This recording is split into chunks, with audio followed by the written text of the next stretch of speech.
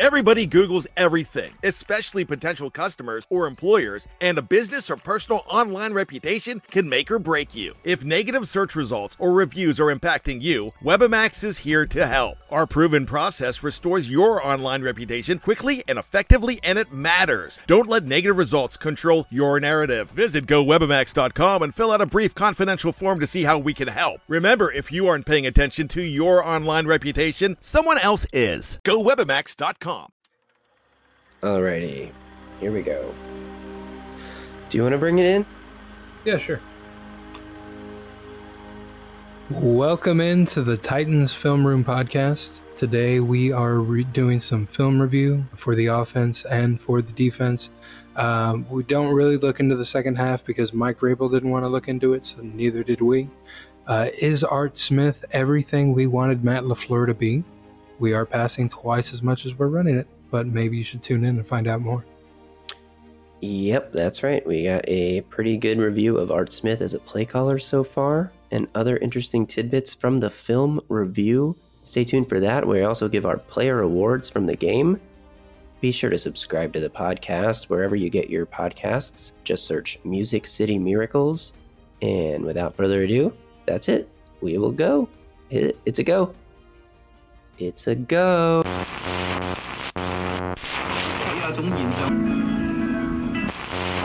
You're right. It's a spot throw and it's a no-look throw, too. Yeah, that's something good. It was a no-look throw because the safety was That's coming. what you get excited about, Marcus, right there. You see I get excited? Oh, man, that's a big-time throw, man. That's Hall of Fame type throw.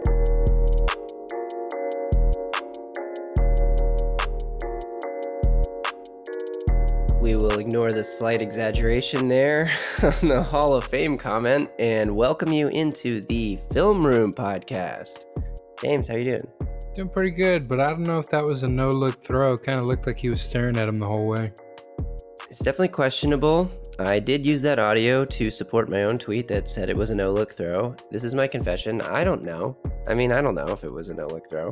It looks like he's looking further outside than he's throwing, and he's done that plenty of times, and usually when he does that, the way he follows through, where he carries his arm all the way over and around with his shoulder, is a little bit funky, and he did that follow through on that throw, which makes me think it was a no-look throw. However, the defense was in a straight man-to-man coverage across the board, and nobody had their eyes on the quarterback.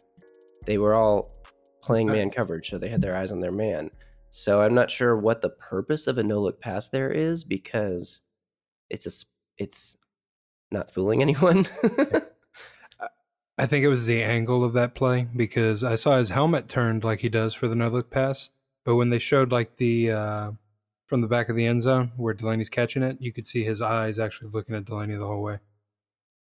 See, I think that his eyes are looking outside. Like, his eyes may be looking at Delaney at the time of that shot, but Corey Davis runs his route right through where Delaney ends up running his route. So at the time of the screenshot, Corey Davis is pretty much in the spot where Mariota is throwing the ball, but he's still looking off to the side. So I don't know. Who knows? Who cares? It was a great throw. In fact, we'll talk more about that throw in a second, because we're going to start off the film review podcast by giving out our game awards. And for those of you that don't know what those are, James, why don't you tell the people? So we have 3 awards. We have Play of the Game, which is pretty self-explanatory. We have the Atlas Award, which we give to a player that shouldered the team. In Greek mythology, Atlas was the titan that held up the world on his shoulders. So we're giving that to a certain player who put the team on his shoulders and made a play for the team when we needed it. And then we have the Zeus Award. Now, Zeus was known for fucking just about everything. And for this award, we're giving it to the Titan that fucked something up.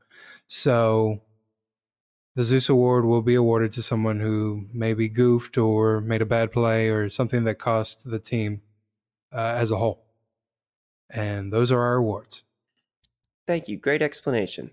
To be clear, Zeus was not a Titan, and he locked the Titans away. So fuck Zeus. Right. The Zeus Award is basically a fuck you to the player.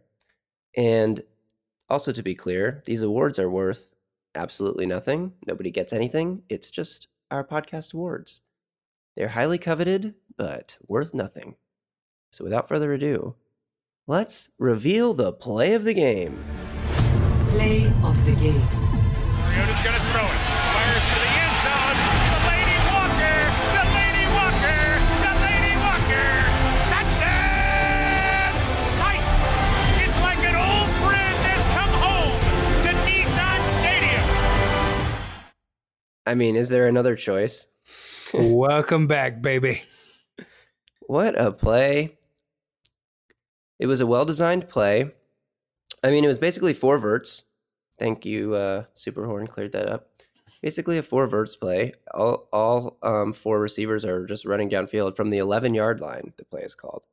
And you have the running back, McNichols, I believe, running an underneath route from the backfield to hold it was man coverage, like I said before. So it was just a good route by everyone. Delaney got his man and crossed his face. Mariota hit him perfectly in stride. Great play. Play of the game. I mean, it was the first touchdown of the Tennessee Titans 2019 season for the first team offense. So it was pretty important, I thought, to see it happen. I'm excited to see Delaney back. I think it's going to be a really good year for Marcus to have a security blanket.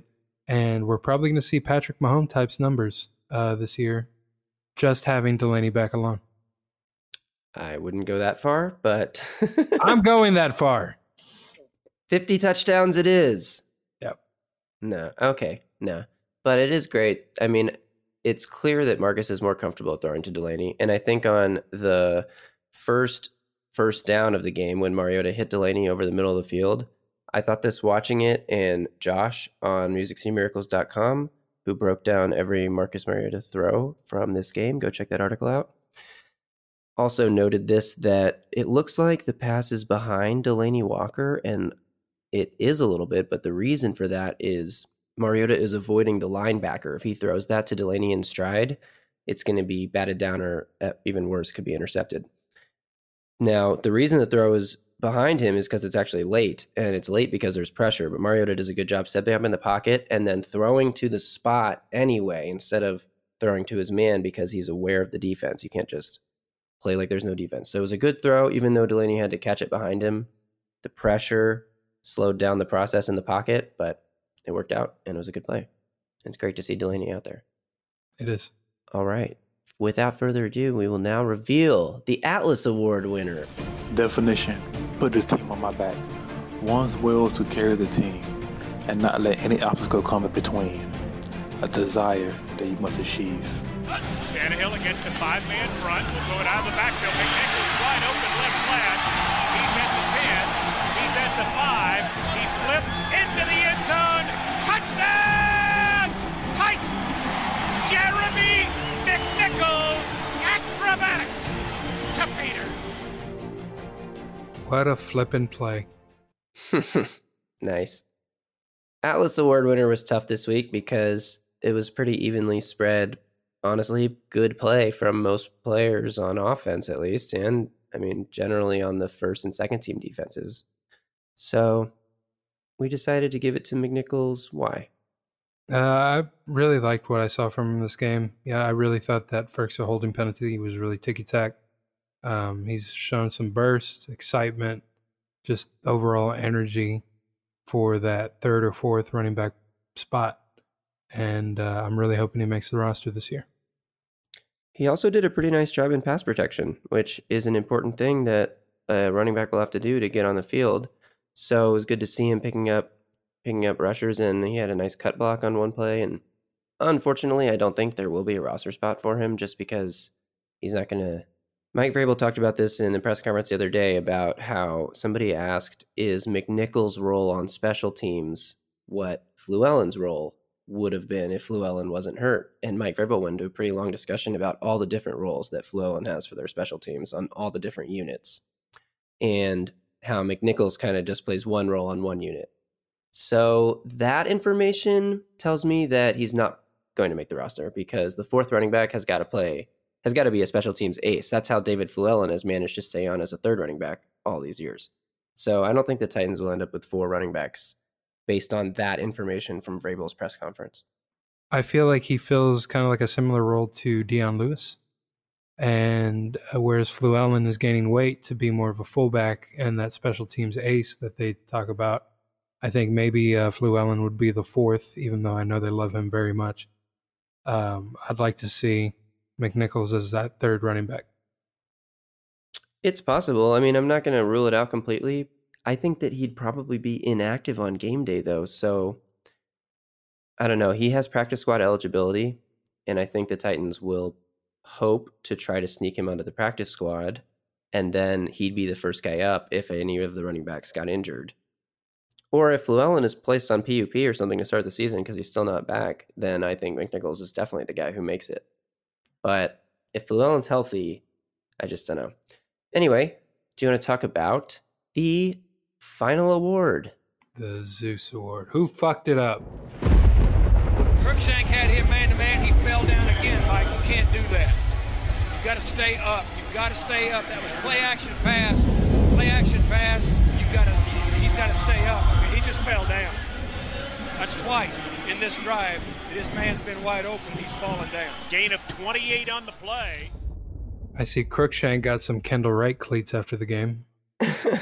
So Crookshank, great special teams player, didn't have a great drive. Yeah. I mean, it's not like he fucked up everything, so it's a little harsh to call him the Zeus Award winner. And but yeah, I mean, he fell down twice in 4 plays, I think. So that's not going to cut it. I mean, he plays great on special teams. He's a great gunner. He's one of the first guys down there every time. But he's going to have to play better if he wants to play on defense. I mean, he's fallen down this roster the more mistakes he makes.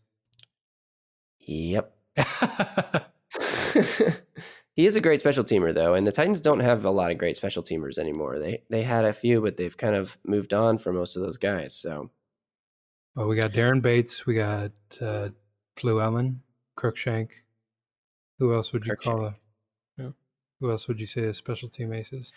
I think DeAndre Walker was on tape from college, excellent on special teams, and very unfortunate that he's placed on IR because I honestly think that they had plans for him to play on special teams.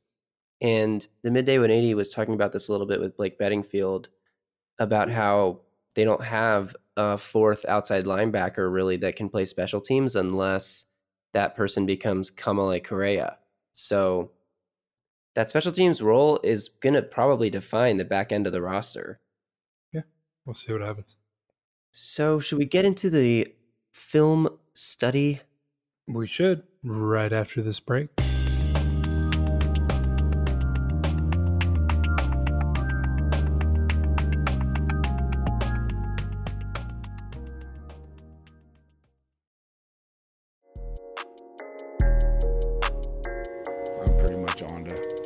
Week here. To sit there and recap the second half's not going to do me any good. So if you want to ask me another question, I'd be more than happy to answer it, but I didn't spend much time on that second half. Oof. Spicy. Look, if Mike Vrabel's not going to spend time on the second half, neither are we. So that's fair.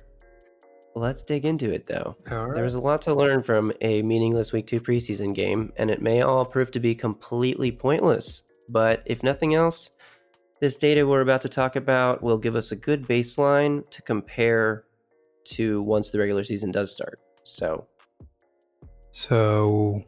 I mean, this game was counted as a loss. Do you want to focus on the offense or the defense first? Let's talk about the offense. Okay. So obviously we're going to start with Mariota. That's what everybody's talking about. And because of that goddamn QB controversy, my quarterback is doing front flips into the goddamn end zone on a 2-point conversion just to show that he wants to win. Yeah. And something interesting about this game is the pass to run split. We talked about this last week, how they were at 24 passes to 12 runs with the first and second team. This week, Marcus Mariota threw 12 passes, he threw 9 passes. They called 12 pass plays, and they only called 6 run plays. That includes the 2-point conversion, and it includes the Roger Saffold sack. And it also includes the A.J. Brown pass interference. So 12 pass calls to 6 run calls. Art Smith, thus far, has almost doubled the number of pass plays when he's had the first team offense. And actually, if you add up the totals from the last 2 games, he's at 20 pass calls and 8 run calls with the first team offense on the field. Whoa. Do you think that's because we're missing Derrick Henry? It is impossible to say. I think it could be, but I think that, honestly, I don't think it is. I don't think it's because we're missing Derrick Henry, right? That doesn't mean this is the offense that Art Smith is going to run. For example, it could be last week he wanted to give Mariota and Humphreys a lot of reps together, knowing that the first team offense was only going to play 1 series. So it's really hard to read into that. That's why I've been grouping it with Ryan Tannehill. And again, all but 2 of these plays have occurred before the 2-minute warning in the first half. So they're not like necessarily passing the ball a lot, because of the 2-minute drill or anything like that. So if we add up their total snaps between Marcus Mariota and Ryan Tannehill, 51 pass plays to 26 run plays. That's a 66% pass rate and almost 2-to-1 pass to run ratio. He's called play action on 11 of those plays, which is like about 20%. So something I wonder is, 1, we have the absence of Henry. And 2, I don't know if Art Smith wants to put a lot of his blocking schemes with running plays on tape, even if it is the preseason. And maybe he's just trying to air it out more, 1, to kind of get the quarterbacks and the receivers more comfortable, but 2, maybe to limit the amount of tape that teams get as far as what he's going to be doing with this run game. I hesitate to think that that is it, because the run game is on tape from last season. I think the run game is the main base of this offense that will remain largely unchanged from Matt LaFleur, because based on what they're doing in the preseason, it seems to still be very zone heavy. It's why they signed Roger Saffold, because he's so athletic in space. And if you check out, again, MusicCityMiracles.com, Mike Herndon has a great breakdown of Roger Saffold's game. After he gave up that sack, he actually turned out to have a pretty great series of plays. So check out Mike's breakdown on that. And one of the things Mike points out is Saffold's ability to reach the linebacker, the Mike linebacker, from the backside, which is something that takes extreme athleticism from the guard position, especially at Saffold's size. So you're going to take advantage of that and run the same running scheme that you ran last season, the zone-based, get your guys moving laterally. The Titans were blocking it really well in this game. Ben Jones made a couple of really nice reach blocks from the center position. Jack Conklin on McNichols' touchdown run that got called back made a perfectly executed reach block on the end man on the line of scrimmage out there. So I think the Titans running game is going to be pretty good, but I don't think they're necessarily trying to hide it with the preseason passing action that we're seeing. Okay. I cannot wait until week 5 when we have Lewan and Saffold on that left side. It's going to be a brutal 4 weeks. It really is, but hopefully Dennis Kelly can come in and fill the role. I just think back to that Green Bay game where Lewan got thrown out for a ticky-tack call against the ref. Granted, he did touch the ref, but Kelly came in. He filled in rather well. And that was when Conklin was probably at his best. So hopefully we're getting a strong Conklin coming back who's lost 8 to 10 pounds. Per Vrabel, I think you had told me he has a little more body control. Mm-hmm. So yeah. Hopefully it's not as bad as we think. And I think that the play of the tackles, which has been pretty good in the preseason, let me clarify. The play of the starting tackles, Jack Conklin, Dennis Kelly's been pretty good. He's been beaten a handful of times, but he's been okay. And Taylor Lewan, who's also been beaten a couple times. But those 3 guys have been pretty great. The backups have been absolute garbage. They're probably all going to get cut. But anyway, I think that having great tackles allows you to pass the ball a little bit more.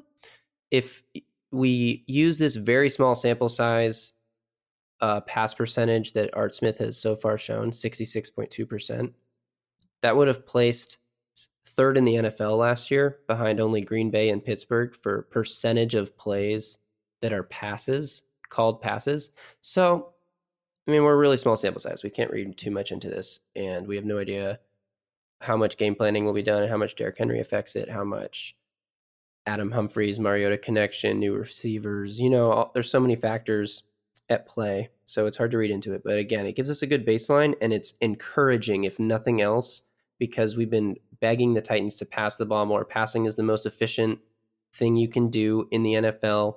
It even looks like the Titans have started using the pass to set up the run a little bit. I noticed a really good mix of run calls from 11 personnel and 12 personnel, play action usage from 11 personnel and 12 personnel. So they're not being predictable in their formations, even though, again, it's just the preseason and they're obviously being vanilla. But the play calling is real. I mean, Art Smith is calling plays and trying to establish the same type of rhythm with his play calling that he would be doing in the regular season.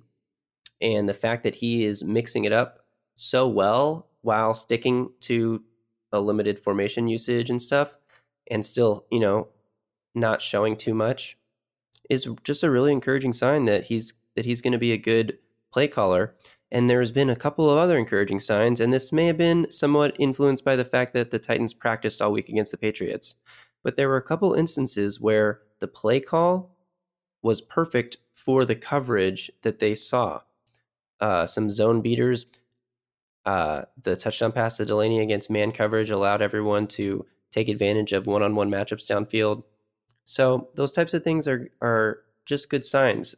His instincts as a play caller seem to be pretty good. So we can't really make any kind of verdict yet, but we can feel encouraged. I am pretty excited the way this is going because I feel like what Art Smith has been bringing us this preseason, I expected from LaFleur, and we got the complete opposite. Right. Yeah, I feel like this is what we expected, or we hoped for, I guess, crossed our fingers for. And again, it's just preseason, but... Right. Another interesting note about the offense in this game is Corey Davis's usage. He had a lot of targets on the first few plays. He caught one of those targets. I think he had the third down, the first third down that was the challenge pass interference. And then he had the play that Joanne Williams ripped out of his hands. And then the third down he caught over the middle. But my point about Corey Davis wasn't the targets. It was where he was lining up. I noticed that he lined up, by my determination, at the Z receiver position 12 snaps, and at the X position 4 snaps. And what's interesting to me about that is that Corey Davis I would expect to be our X receiver. The difference between the X and the Z is the X is usually the receiver that lines up on the line of scrimmage. They're usually the furthest from the ball, the widest split. Meanwhile, the Z receiver is usually the one who's off the line of scrimmage by a yard or two. He's the receiver that usually goes in motion pre-snap. So we saw Corey Davis do one motion pre-snap. And that was interesting to me. Tajay Sharp was the one playing the X most of the time. A.J. Brown lined up at the X a couple times, where I would have thought A.J. would have been the Z. So there were some interesting things going on with the receivers. I don't know if those are... Mike Vrabel talked a lot about guys getting work at quote-unquote secondary positions in his press conference. And he was specifically talking about tight ends who are going to be more H-back, line up in the backfield tight ends, playing on the line, and vice versa. But it could also apply here. Getting the receivers, mainly Corey Davis, who hasn't seen any preseason action yet, snaps at not his main position, just to practice with live reps at a position he hasn't had as much practice at. Could be interesting. It also helps them hide things in their offense. Or maybe they're planning to play Corey Davis at Z more. Who knows? But I just think it's an interesting note either way. Yeah, I don't know. I kind of like Corey at the Z. I'm hoping we see a lot of A.J. Brown at the X. I really like Corey Davis working the underneath with Adam Humphries, and maybe seeing more of those go plays for A.J. Brown so we can get more of those pass interference calls. That's fair. I do think that AJ Brown, who, since he played in the slot so much in college, I just envisioned that if he were to play on the outside in the NFL, he would start off at the Z, so he wouldn't have to deal with press coverage as much, because it's usually harder to press a guy when he's off the line like that. So, I mean, he's working on his releases. His releases look good on film so far. In fact, on the Jeremy McNichols touchdown pass or touchdown catch, a lot of people noted this on Twitter, and you can see it. I have a very brief breakdown of it on Twitter, where AJ Brown gets a great release, and the Patriots brought a blitz and got to Ryan Tannehill really fast, so he had to dump it off to his hot read, which was Jeremy McNichols. But if he'd had more time, AJ Brown would have been wide open in the corner of the end zone, and so that would have been a cool thing for the rookie to get a touchdown in that. Oh, for right sure. There. I think we're going to get at least 2 AJ Brown touchdowns this preseason. I mean, they're probably both going to have to come in the third game, because I don't expect AJ to play in the fourth game, because based on what we saw in this game, getting reps with the ones, I think that AJ is probably going to be treated like a starter by preseason week 4 and not going to play. I think AJ needs, because he was injured that first game. So I think he needs a lot more snaps, and I feel we should see him more in the 4th preseason game, at least the first half, so that he's ready for the Browns. Yeah, I don't know. Maybe he should. Maybe it'd definitely be cool to see him. I'd like to see him, but I don't know. We'll see. I think he's going to be treated like a starter at that point. So, which is cool, because I didn't think, based on having the injury, that he'd be worked in with the ones so quickly. You know, usually working back from injury as a rookie, you have to earn your way a little harder. I mean, I don't know if that's necessarily a good thing, but it is a good thing in terms of, it's a good sign for his productivity this season as a receiver in this offense, that he might actually be getting snaps and worked in. Well, from everything we've seen with him being the first one there, studying tape when he was injured, on the jugs machine, don't you think he's earned some of those reps? Sure. Good point. Yeah, he's been a hard worker even despite the injury. So, yep. And he's doing something with the reps too, you know. Exactly. Trying a 30-yard pass interference is a huge play. Yep. Show out, Rook. All right. We'll take a quick break, and then we'll talk about the defense.